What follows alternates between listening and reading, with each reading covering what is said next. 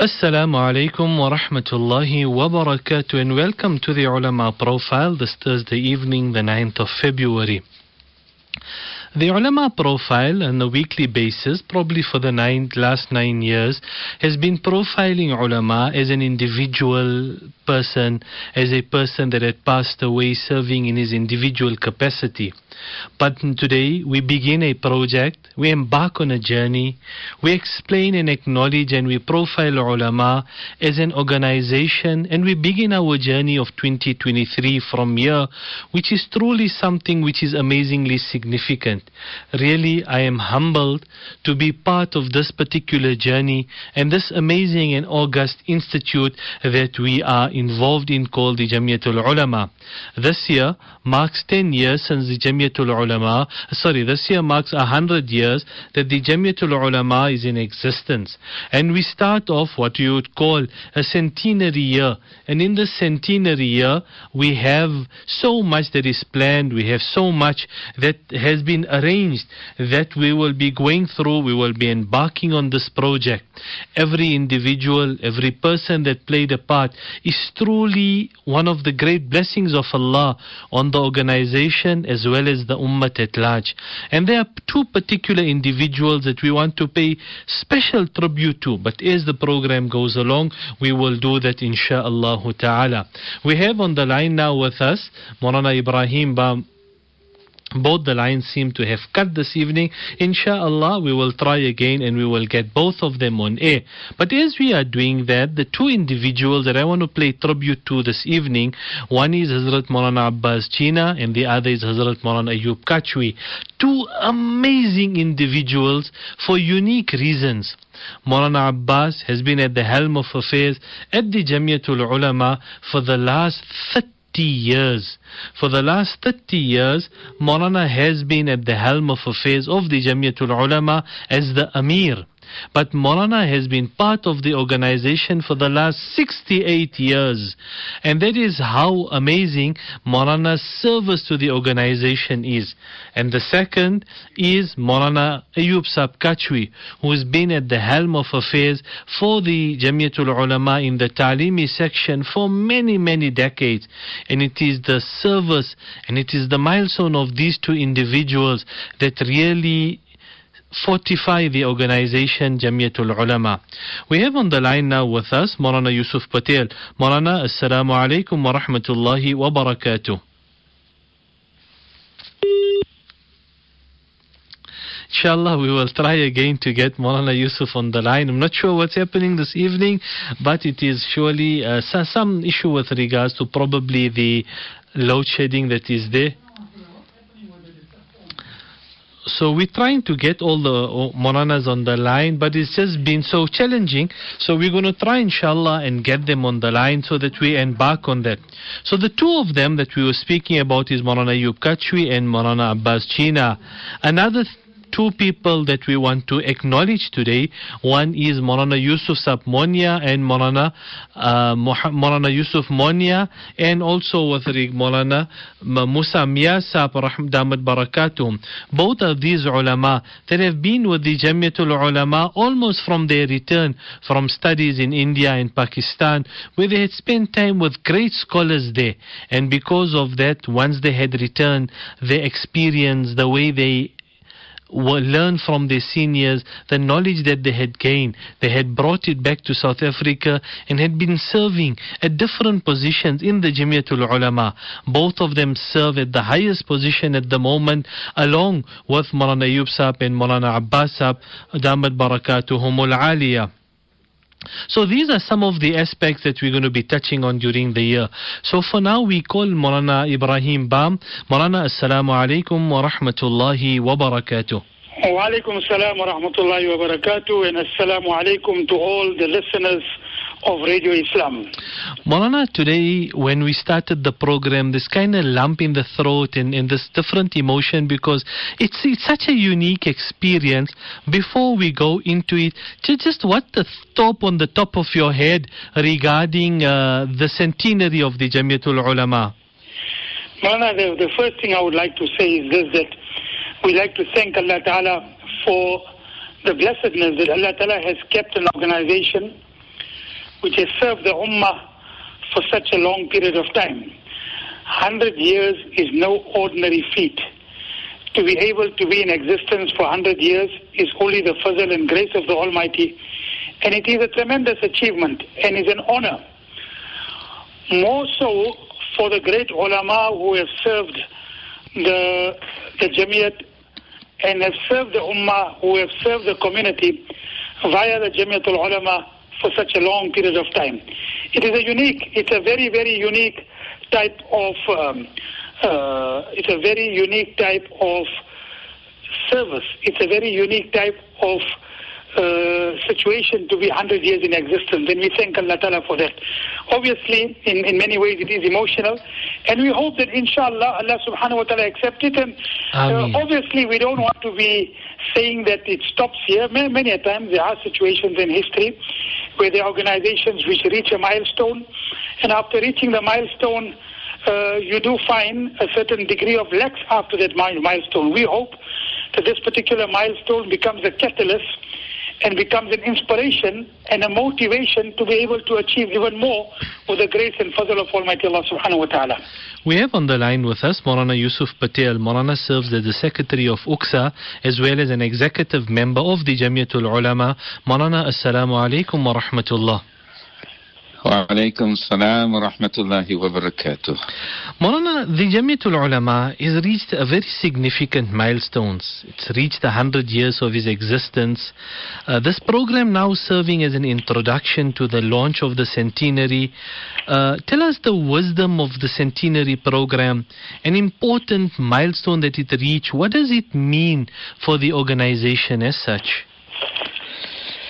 Bismillahir Rahmanir Rahim. It is only through the grace, fadl and karam of Allah that the Jamiatul Ulama, which was formerly known as Transvaal and now known as Jamiatul Ulama South Africa, has reached 100 years since its birth way back in 1923. Every organization has its own unique story. But unlike a 10 or 20th year anniversary, a 100th anniversary will not have the founding fathers present to tell the story of the organization. So the centenary is meant to recount the journey of 100 years by walking back into the corridors of history. The Jamiatul Ulama may well be one of the oldest Muslim organizations in South Africa. It is certainly the oldest ulama formation in South Africa. So this centenary is meant to amplify the legacy of the founding fathers. It presents an ideal opportunity to map out its journey of 100 years. So the JUSA Centenary Program, which will unfold with various events during the course of the year, has, in my view, 6 objectives. 1, it provides an opportunity to all those associated with JUSA or with the Jamiat to praise Allah, to glorify Allah and seek His forgiveness. فَسَبِّحْ بِحَمْدِ رَبِّكَ وَاسْتَغْفِرْ. It is an occasion where all those that are associated with the Jamiatul Ulama need to express their profound gratitude to Allah and to seek His forgiveness for the very many lapses during the course of our journey. So the first objective of the centenary is that it provides an opportunity to glorify Allah, praise Allah, to reflect on our shortcomings and seek the forgiveness of Allah. The second objective of the centenary is that it affords us the opportunity to learn about the founding fathers of this organization. Who were they? What were the circumstances under which they established the Jamiatul Ulama? Why did they establish the Jamiatul Ulama? This knowledge is critical because, there's a famous saying that reads, a people without the knowledge of their past history, origin and culture is like a tree without roots. So the centenary program, the 100-year program of the Jamiat is meant to solidify, give us roots by connecting ourselves to the legacy of the founding fathers.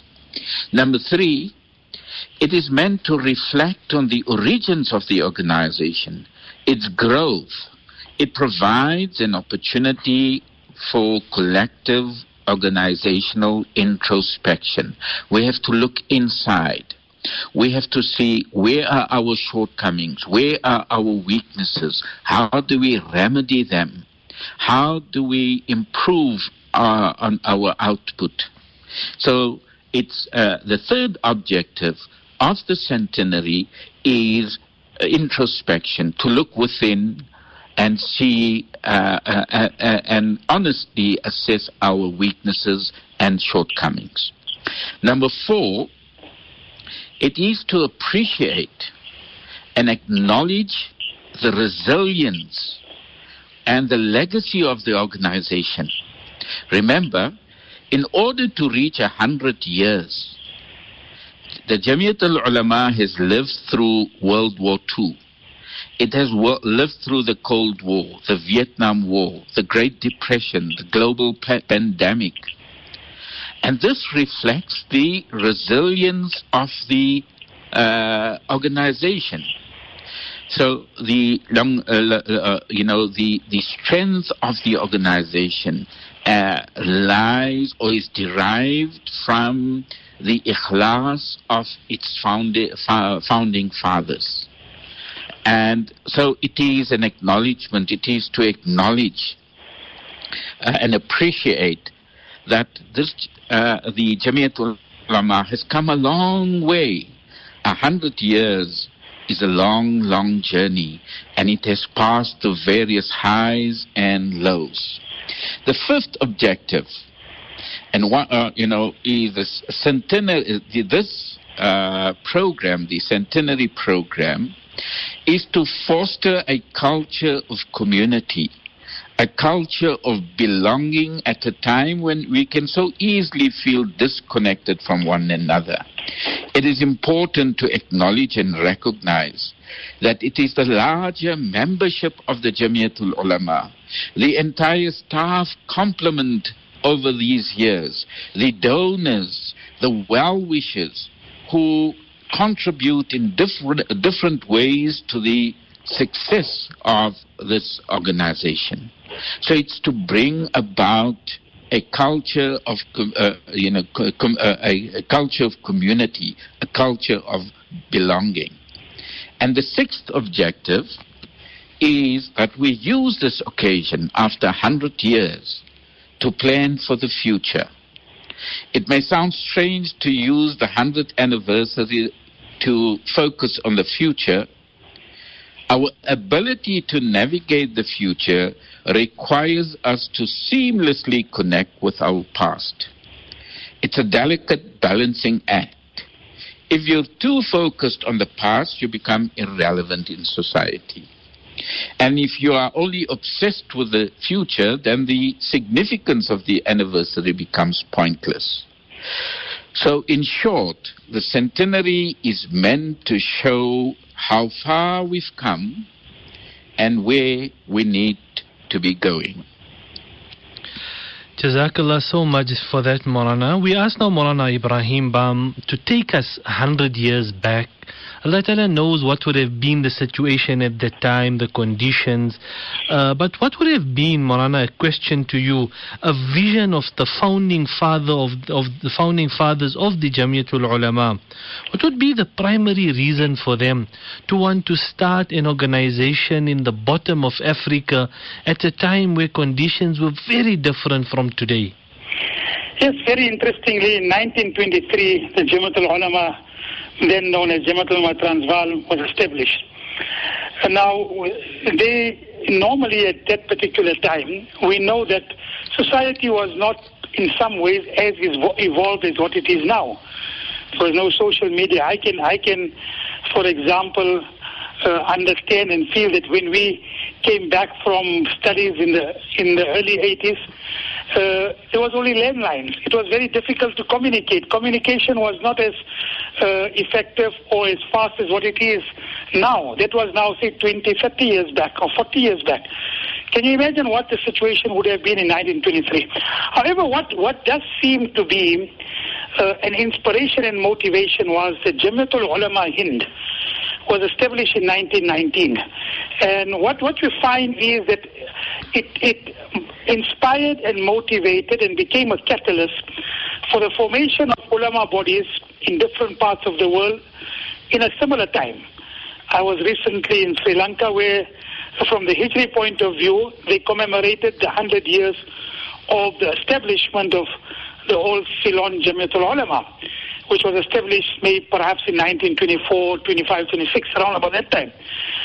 Several years back in the United Kingdom, the Bangladesh community, who were very close to the Jamiatul Ulama Hind, they commemorated the 100 years of the Jamiatul Ulama Hind, of which I also played a part in that particular program.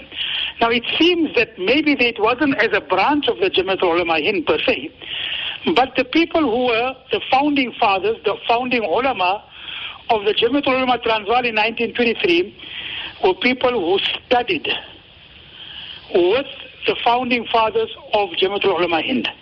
So when we look at the names of those ulama who were the founding fathers and the founding ulama of Jamiatul Ulama Transvaal, they were perhaps colleagues or students of the ulama who were from the Jamiatul Ulama Hind.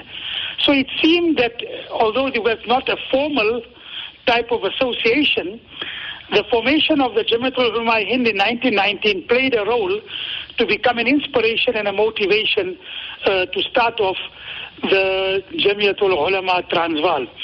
Initially, there was not that amount of documentation, or perhaps the services were not as regulated and as active as it became later on. There were some phases. 1923 was definitely the formation. 1935, as I will just go on to explain a little bit later on, in 1935 there was a revitalization and a revival of the Jamiatul Ulama Transvaal because of very senior ulama who started taking an active part in the Jamiatul Ulama Transvaal. And then, amazingly, in 1953 was the first constitution which is recorded of the Jamiatul Ulama. So initially, while it was there as an organization and it was there to provide religious guidance for the Muslims at that time and to unify the Muslim voice, we find that 1935 was a time in which there was a reviving of the Jamiat, which became more active, and in 1953 it became a little bit more formal than the initial stages where work was done, but it was done more informally.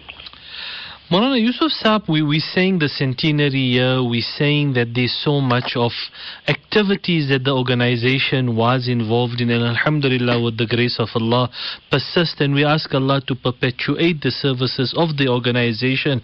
But what would be some of the things that the Jamiat would have planned for this particular centenary year? Bismillahir Rahmanir Rahim. I think there are several events planned for the year 2023. A lot of time has been invested to ensure that we are able to adequately, commemorate the centenary, to pay tribute to all the ulama who were associated with the Jamiat in the past. So, firstly, there'll be regular posts on social media highlighting the history and the various milestones of Jamiatul Ulama, both the highs and the lows. So the second planned event is that, like this program on Radio Islam, there will be regular panel discussions on Radio Islam that will focus on different activities of the Jamiat. The Jamiat has, diverse portfolios, and we will look at all those portfolios in detail. Thirdly, we hope to publish a centenary magazine that will highlight the 100-year journey of Jamiatul Ulama, that will speak about those who contributed and founded the organization, and will also look at sister organizations who have an association with the Jamiatul Ulama. We also plan to host a banquet for the various Jamaats that are affiliated to the Jamiat, and for the donors of the Jamiat to acknowledge their contribution and participation. We derive our identity from the communities that we serve. And therefore, at this banquet, we hope to, inshallah, launch a Waqf fund for the Jamiat, which will contribute to long-term sustainability of the Jamiat. We also plan to have several jalsas at the provincial level, going out to the various provinces in order to bring the Jamiat to the people. And these jalsas will primarily focus on the activities of the Jamiat, the history of the Jamiat, the founding fathers of the Jamiat, and the vision of the Jamiat as we move or navigate the future. And the centenary will, inshallah, culminate with the AGM, the annual general meeting, at which we hope to have international guests who will talk about the Jamiat, its activities, and its functions. Respected listeners, you are listening to Radio Islam International with myself, Ubaidullah Boja. Generally, the segment is done with the Ulama Profile, where we profile an alim. This evening, it's uniquely different, where we're profiling an entire group of ulama known as the Jamiatul Ulama. And with us, we have two guests, Maulana Ibrahim Bam, Maulana Yusuf Patel, both of them speaking on a whole host of topics that we are posing towards them.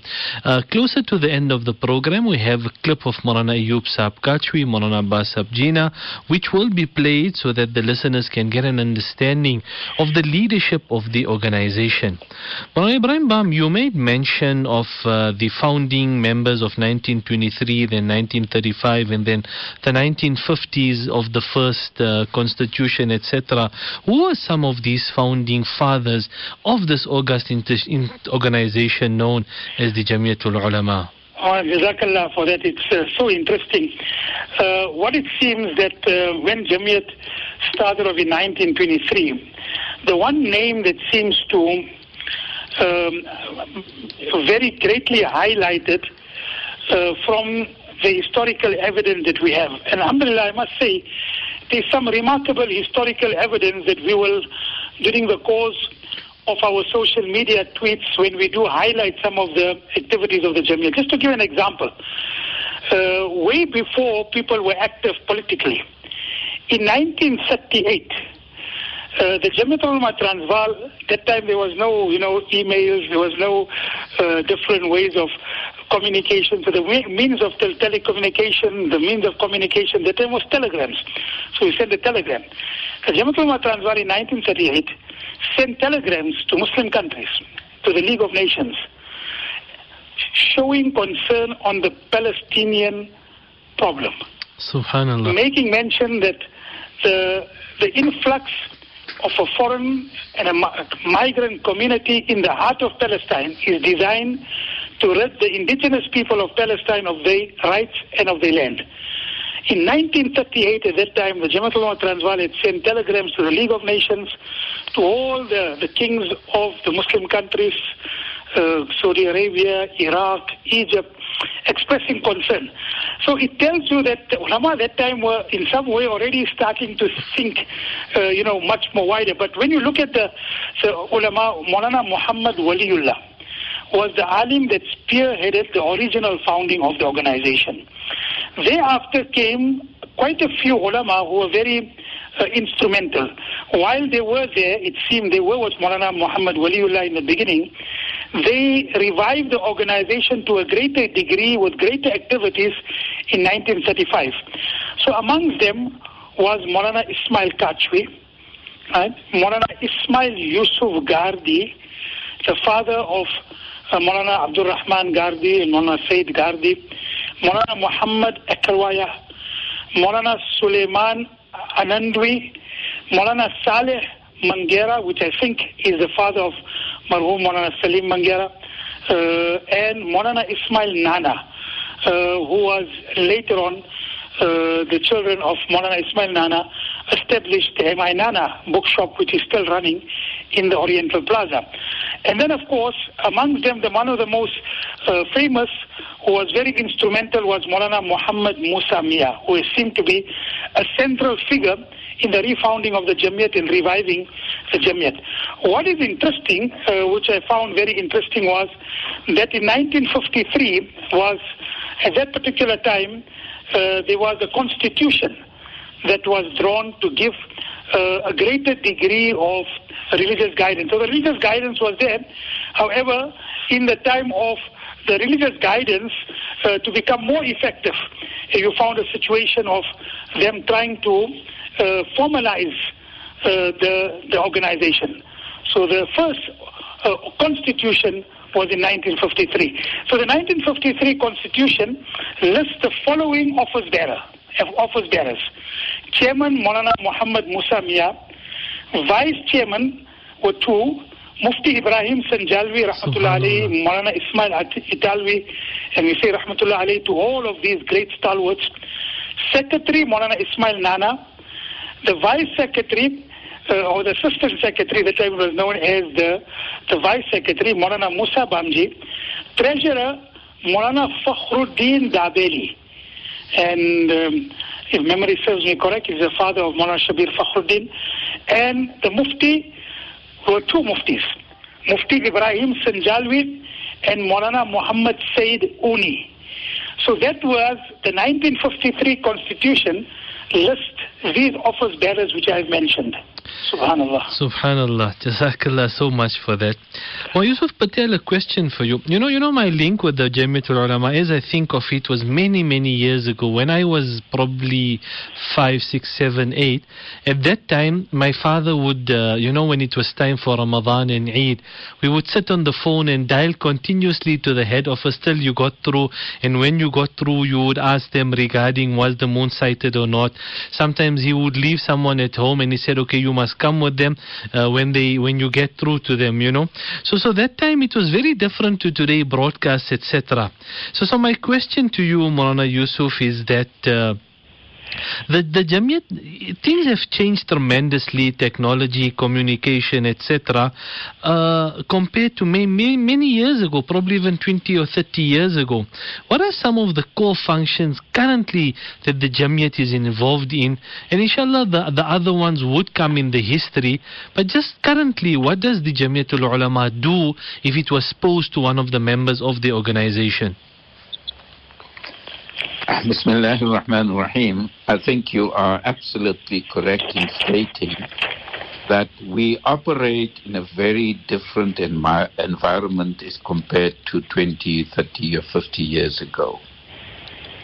And therefore, the mission of any organization has to be reviewed from time to time in view of the ever-changing circumstances. Our challenge as the Jamiatul Ulama is to regularly review the services we offer based on the ever-changing circumstances But more importantly, how do we retain the ethos, the character, and the spirit of the organization, which was founded by such great luminaries? So to understand the current function of the Jamiat, perhaps the mission statement of the Jamiat as it stands will best display what the Jamiat does.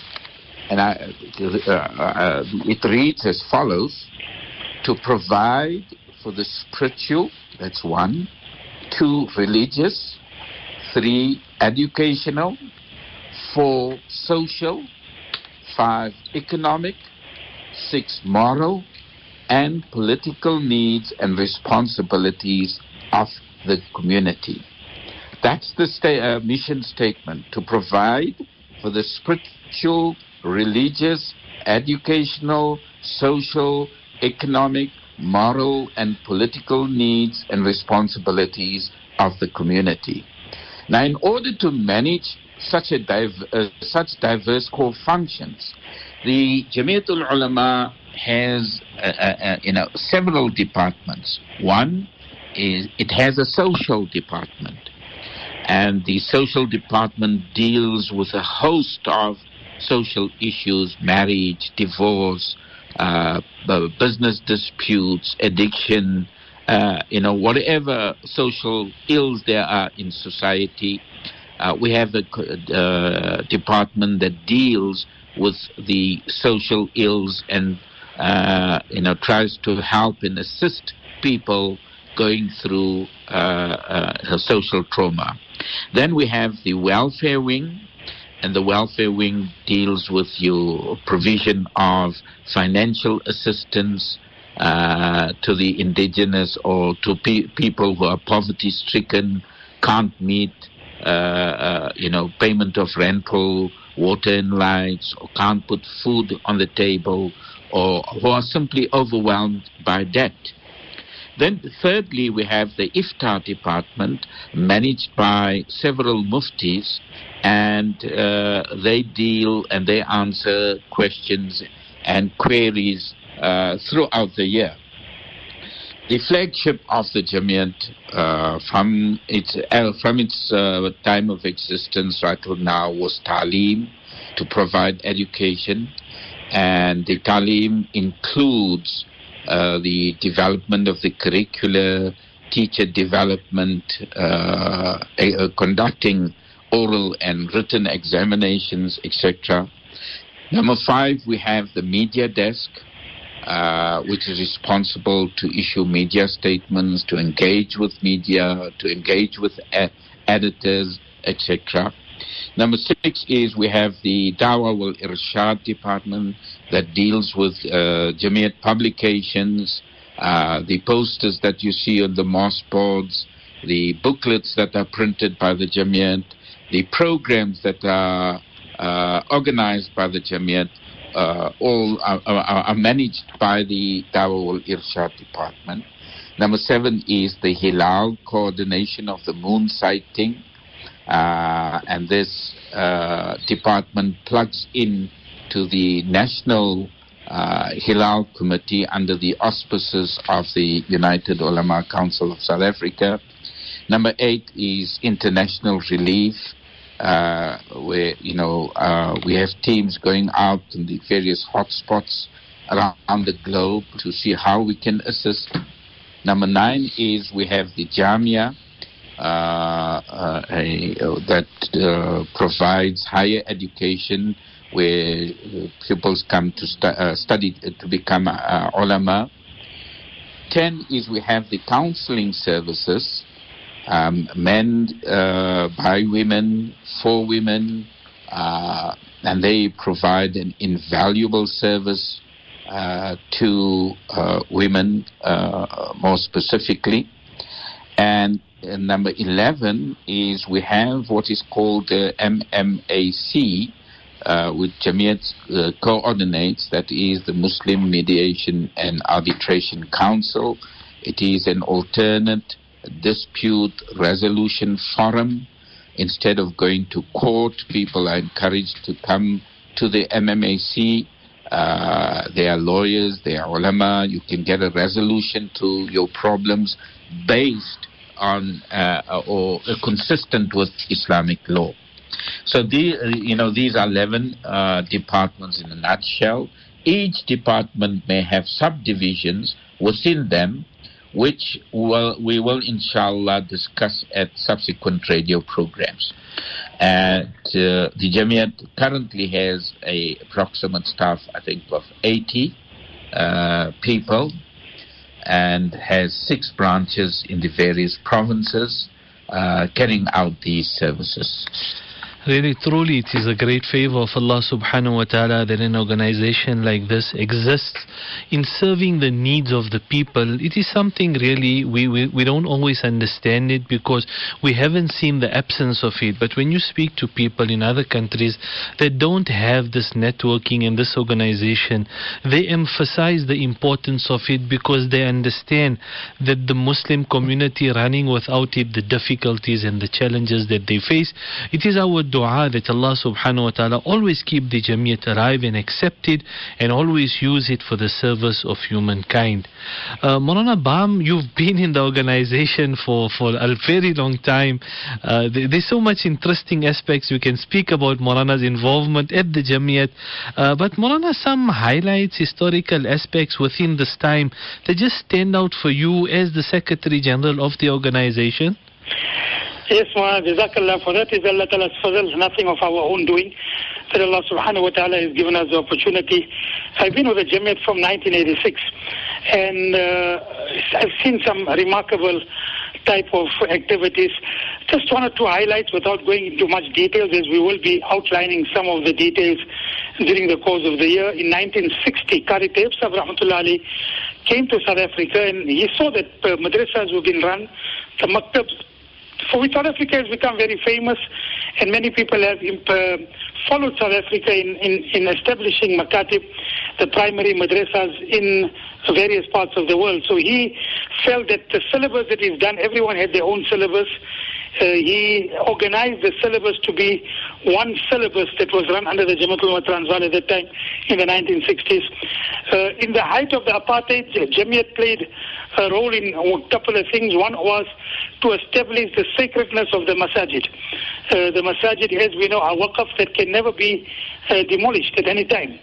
And the Jamiat played a role at that particular time to have the then government, despite all its oppression and injustice, to accept the sacredness of the masajid, and the masajid would not be destroyed.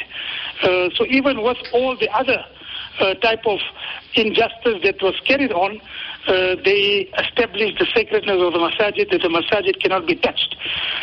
Then also the aspect of Jummah. There was public schools that Jummah, they do not give off at the time of Jummah.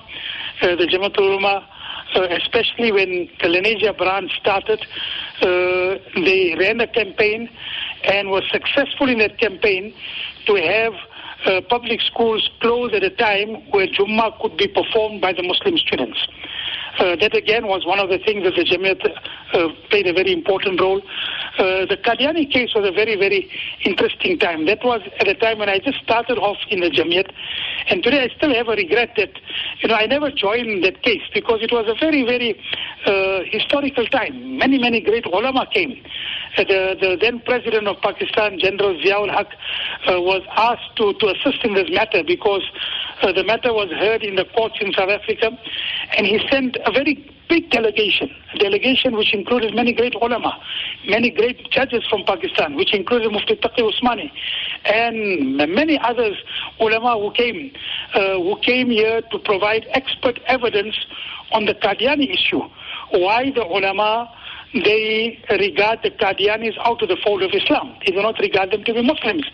It was heard in the court, and eventually the Supreme Court in Bloemfontein then gave a very great historical judgment that the hierarchy and the theologians of a religion have the right to declare someone whom they feel that their teachings are not in accordance with the scriptures of the religion out of the fold of Islam. out of the fold of the religion. So that was a very interesting. I remember there were 23 people and 23 ulama, Maulana Yusuf Lujanmi, Mufti Taqi Usmani, Maulana, I think we are not mistaken, Abdul Rahim Ashar. Many ulama judges came. They came and they came and they gave expert evidence. So that was another very interesting. One of the things that was also very interesting was that the Jamiat, in conjunction with some very well-intentioned Muslim attorneys and lawyers, went to court to interdict the Sunday Times at that time to print a cartoon, which they intended to print, although later on they said they'd never had an intention to do so. But at that time, the Muslim judge who heard the case, Muhammad Jajbai, may Allah subhanahu wa ta'ala fill his cover with note, took a very brave stance to say that it is an affront to the dignity of Muslims for this particular cartoon to be published. And it is part of the Constitution, that the right of dignity is part of the Constitution. So yes, these are some of the milestones that was achieved by the Jamiat Ulama. Maulana, we say Jazakallah to you as well as Maulana Yusuf Patel for just opening up the conversation. I'm sure there's so much more that will be done throughout the year, highlighting historical aspects, services, individuals, etc. It is our dua that Allah subhanahu wa ta'ala take the organization as the Jamiat from strength to strength. May people always benefit from it, and may Allah subhanahu wa ta'ala always protect the organization. Jazakumullah. That was both Maulana Yusuf Patel. Maulana serves as Secretary of UQSA as well as an executive member of the Jamiatul Ulama. Maulana Ibrahim Bam is an executive member of UQSA as well as Maulana serves as the Secretary General of the Jamiatul Ulama. Both senior ulama of the organization. They're just giving insight with regards to the centenary, the history of the organization, just a little bit of droplets of what it transpired. Be rest assured there's much that has been planned for this year. It will be starting to be rolled out from next week, Monday, inshallah. Post will be given, information will be dispersed, and there are many things. It is our dua that Allah take this organization from strength to strength. May Allah use us for the service of deen. One of the lines of the organization when we used to play the ads on Radio Islam is serving Allah by serving His creation, and may it always be that we are able to serve the ummah of Rasulullah sallallahu alayhi wasallam. We leave you now with two very important clips. Please do listen to it. It is the heart of the organization, and that is Maulana Abbas Jina giving a bit of advice and a bit of background as Maulana had recalled some of his experiences, as well as Maulana Ayyub Kachwi giving some of his experiences as well. Maulana Ibrahim Bam had made mention of Maulana Ismail Kachwi. That is actually Maulana Ayyub Sab's father, who was part of the organization already in 1935. Let's take a listen to these clips, inshallah. It's of the two senior ulama of the organization, the Amir and the Naib Amir, and many, many more programs throughout the year, inshallah, will be broadcasted on Radio Islam, on the social media, as well as live programs at the masjid as well. We do request your du'as, inshallah. Please do stay tuned. بسم الله الرحمن الرحيم نحمده ونصلي على رسوله الكريم أما بعد Alhamdulillah, on behalf of the Jamiat Ulama South Africa, previously known as Jamiat Ulama Transvaal, I have been asked to say a few words regarding this organization.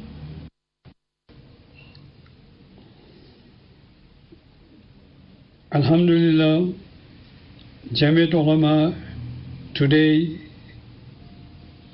is celebrating its 100 years in existence. In 1923, Hazrat Maulana Waliullah Rahmatullah Alayhi was stationed in Rodipur, had always this feeling that the community requires constructive organization as far as education is concerned and welfare of the community. And for that purpose, he very sincerely thought that the ulama are the people who can deliver this important aspect of the Muslim family life. So in 1923, he established Jamiat Ulama Transvaal together with some of the ulama that were there in the country at that time. We know for the fact that the ulama that came were stationed in various parts of the country, and more so in the Transvaal, right up to Mozambique. Maulana Waliullah Rahmatullah Alayh, after establishing Jamiat Ulama in 1923,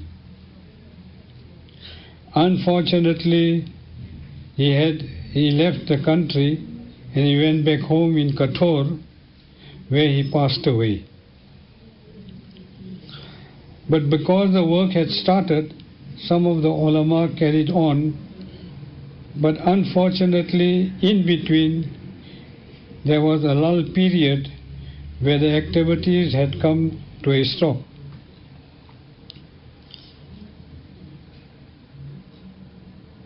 In the 1930s, some of the ulama got together and decided to work together and form a proper syllabus so that a proper education could be given to the children. People like Maulana Marhum Ismail Kachwi, Maulana Fakhruddin Rahmatullah Alayh, Maulana Ismail Nana, Maulana Muhammad Ikhalwaya, Maulana Muhammad Mia, Maulana Ibrahim Sanjalvi Rahmatullah Alayh, they all got together and they formulated a proper syllabus.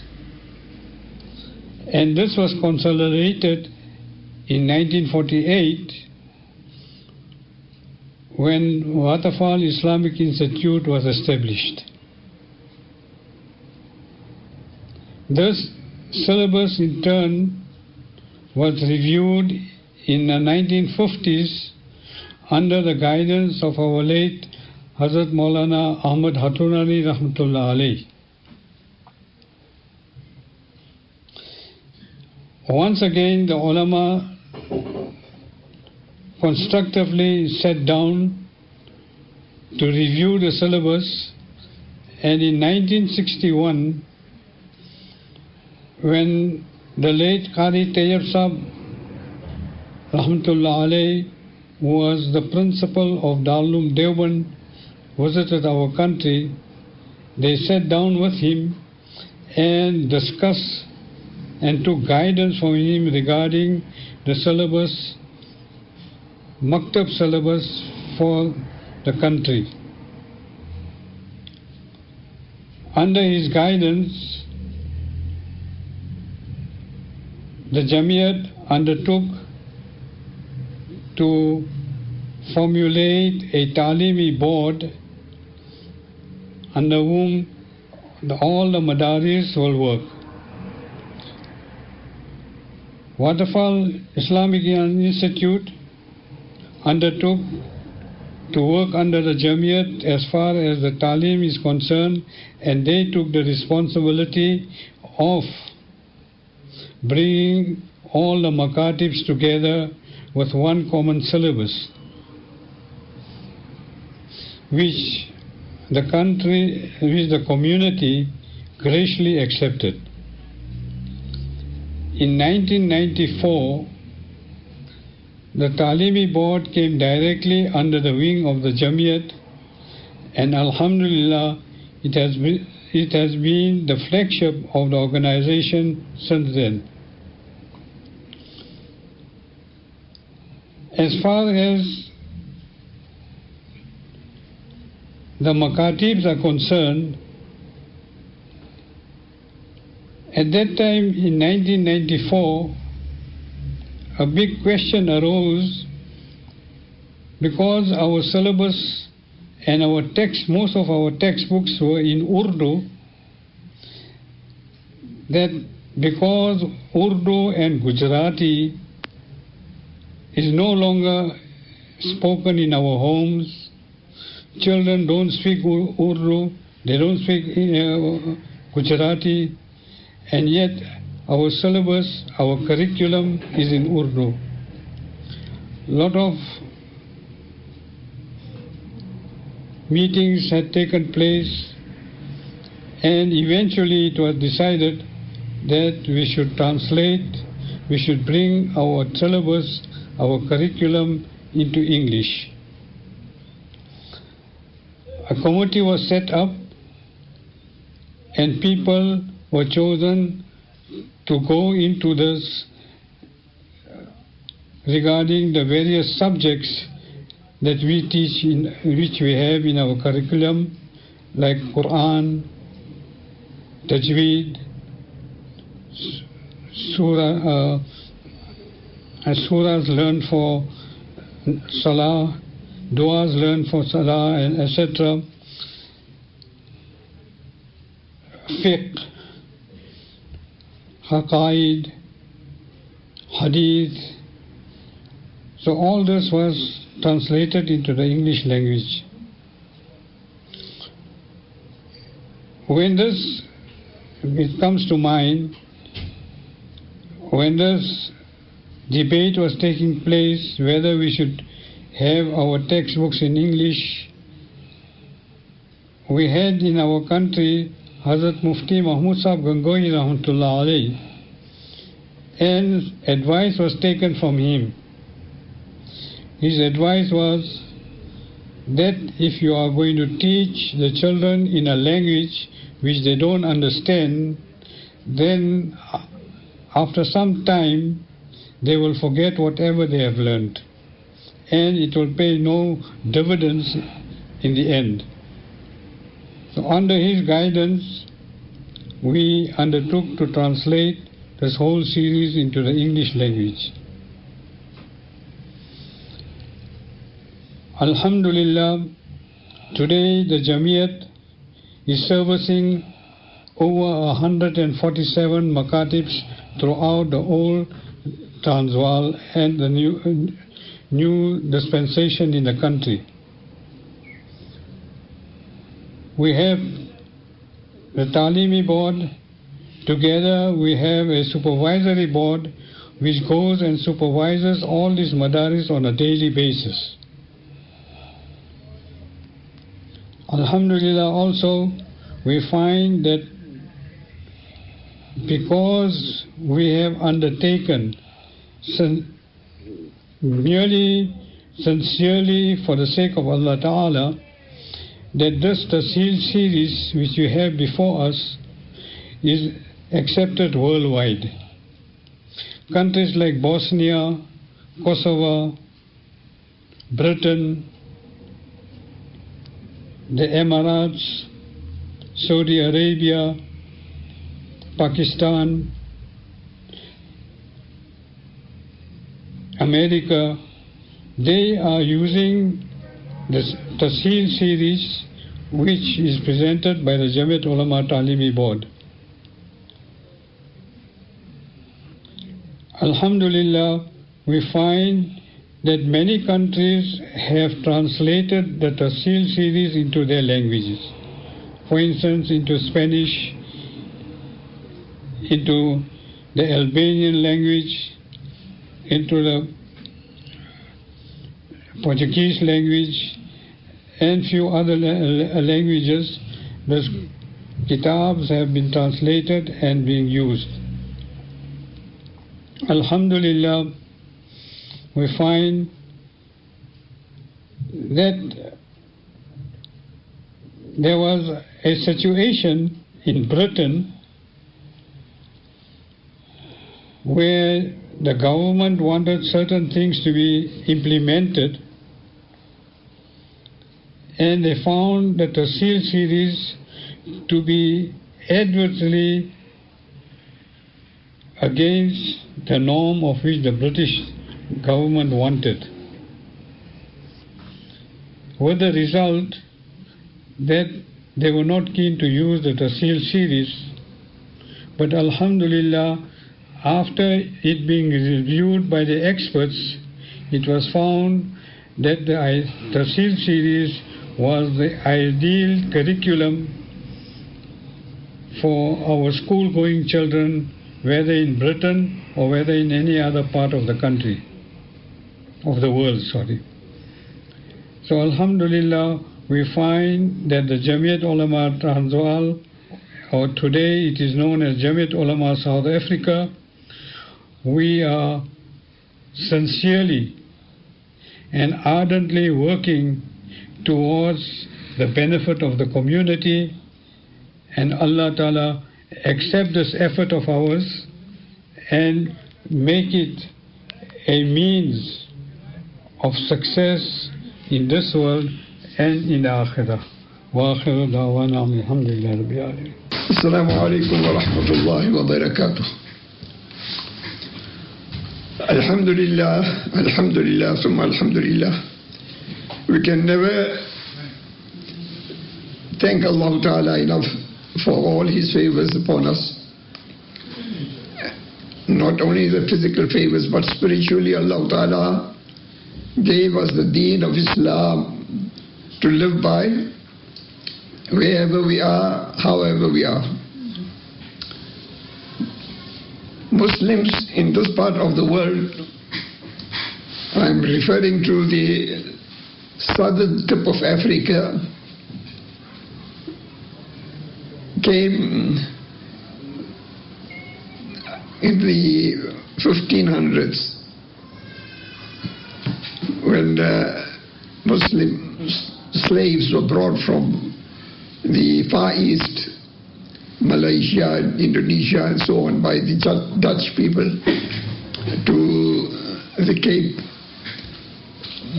Among them were ulama who kept Islam going, alhamdulillah. There were slaves that came that were also Muslims, alhamdulillah, and Islam was kept alive. That was the first stage of Islam coming in South Africa and getting foothold in the country. In the 1800s, when the British were ruling in certain parts of South Africa, you must remember that the Dutch government was also ruling in part of Africa, and the British were in part of South Africa. So, and the British were also ruling in India. In the mid-80s, when the British government brought Indian indentured labor to South Africa from India, among the people that came, there were also learned people, and alhamdulillah, Allah Ta'ala brought Islam into this country through those people who came as laborers. Alhamdulillah, Islam was slowly established in the 1800s, late 1800s, 1880s. And as time went, alhamdulillah, we must thank Allah that Allah Ta'ala had given the tawfiq to the Muslims wherever they went. The first thing they did is to try and establish Islam. And when they came into South Africa, the same thing happened. And we find the early Muslims that came here, one of their main concerns was how to remain Muslims and how to see that our progeny will be Muslims, will remain Muslims. So we find in the early 1900s already, the ulama brought people that came from Western India, from Gujarat and Kathiawar and so on. They mostly came as traders. They were the free Indians, free They did not come as indentured labor. But those people who came as business people, they always made sure they made arrangement to safeguard their deen. And they brought ulama, and ulama came and established slowly teaching the children and so on. And as time went by and more Muslims came and more children were also born, so the need for madrasas was felt. And in the early 1900s we find a lot of Dini activity in madrasas carrying on. There was a person by the name of Maulana Waliullah, who was a very active alim from Gujarat who came to South Africa. When he came here and he saw the need to bring the ulama together and have some organized, united effort for the sake of deen. While here he had established some institutes and he had some schools, but the main thing what he did was he established the Jamiatul Ulama of Transvaal in the year 1923.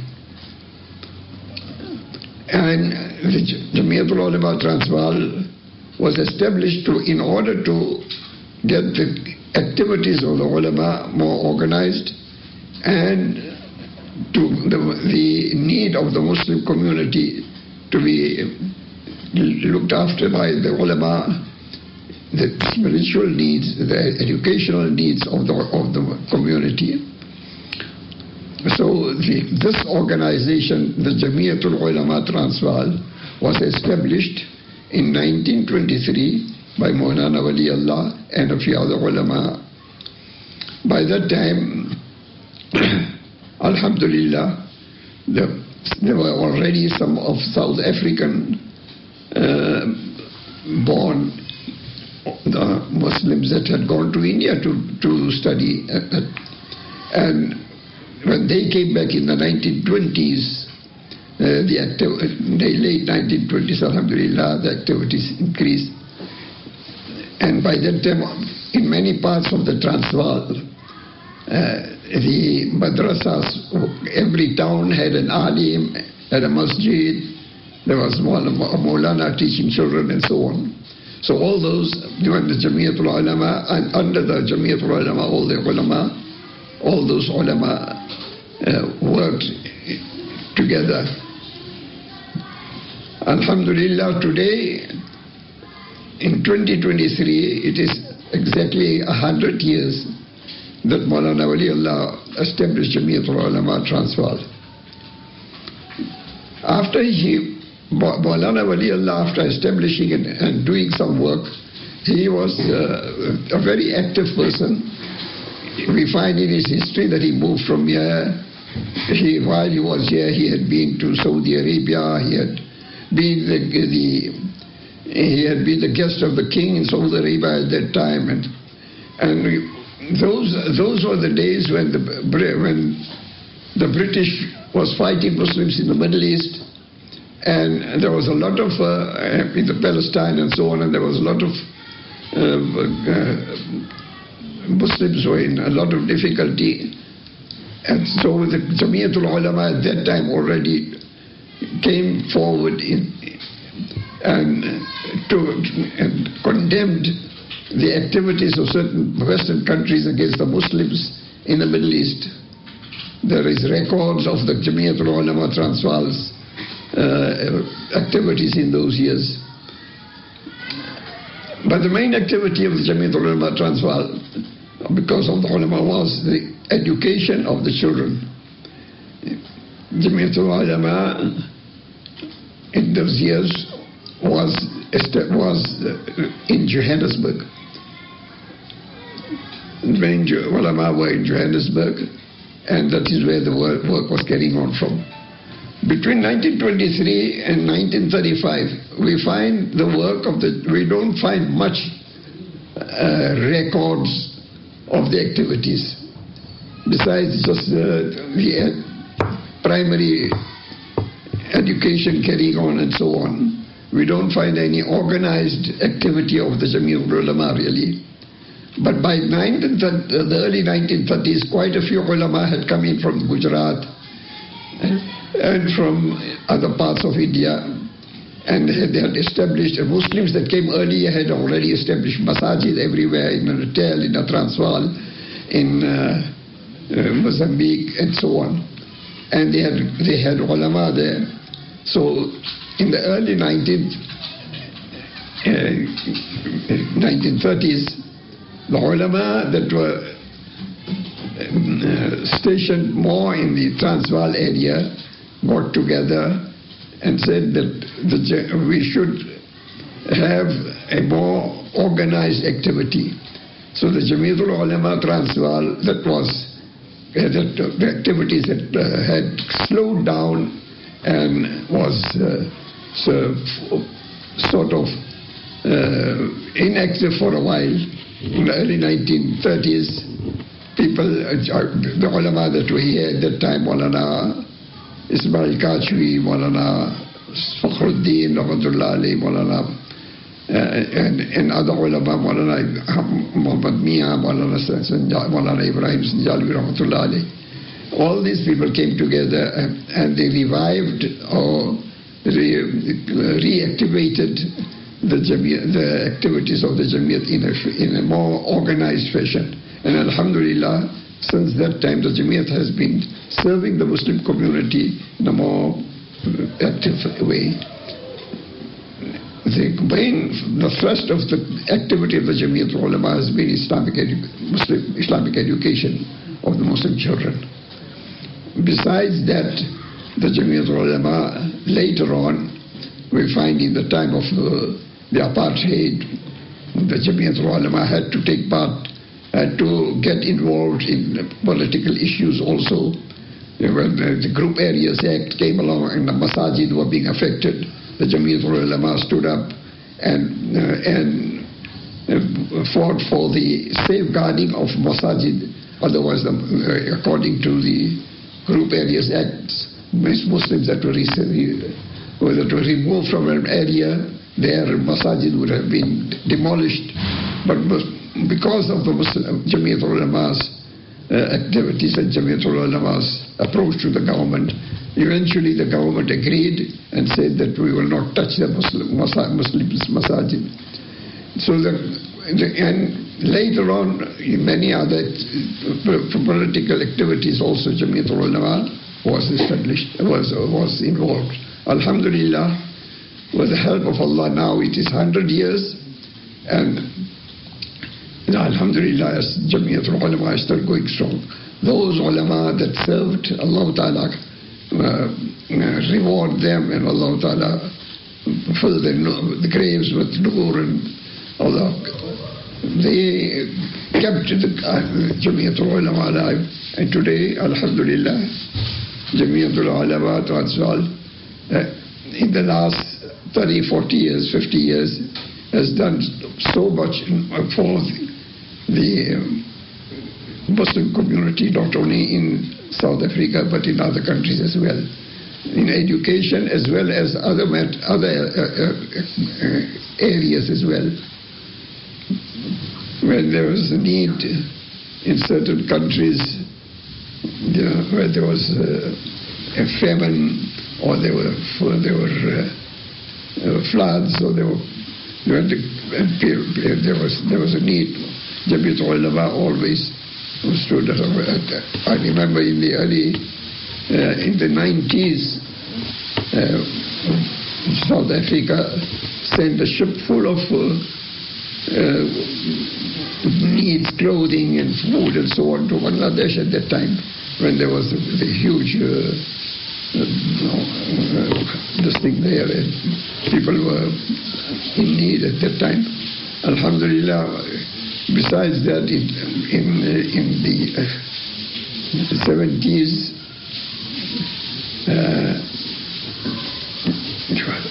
Jamiat Ulama was also involved in Somalia, in doing welfare work and relief work there. Allah Ta'ala has kept the organization alive, And Allah Ta'ala has kept the ulama, given the ulama the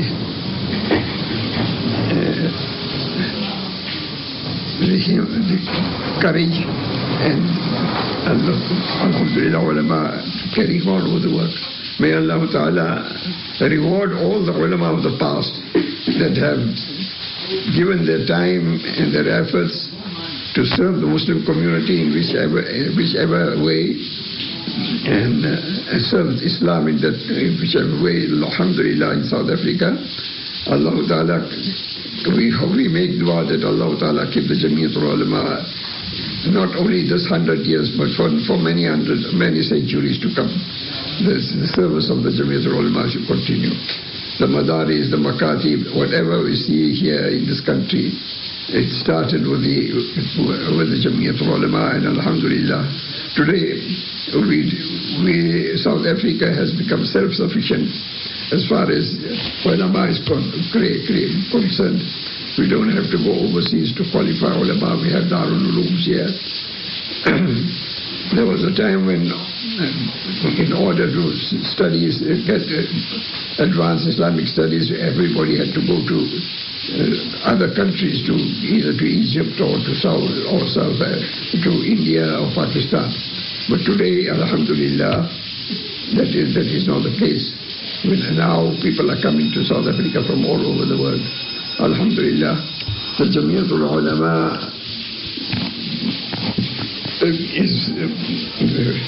makes dua that Allah Ta'ala help us keep serving the Ummah, keep serving Islam as we have done in the past. Jazakumullah. Wa alaikum assalam.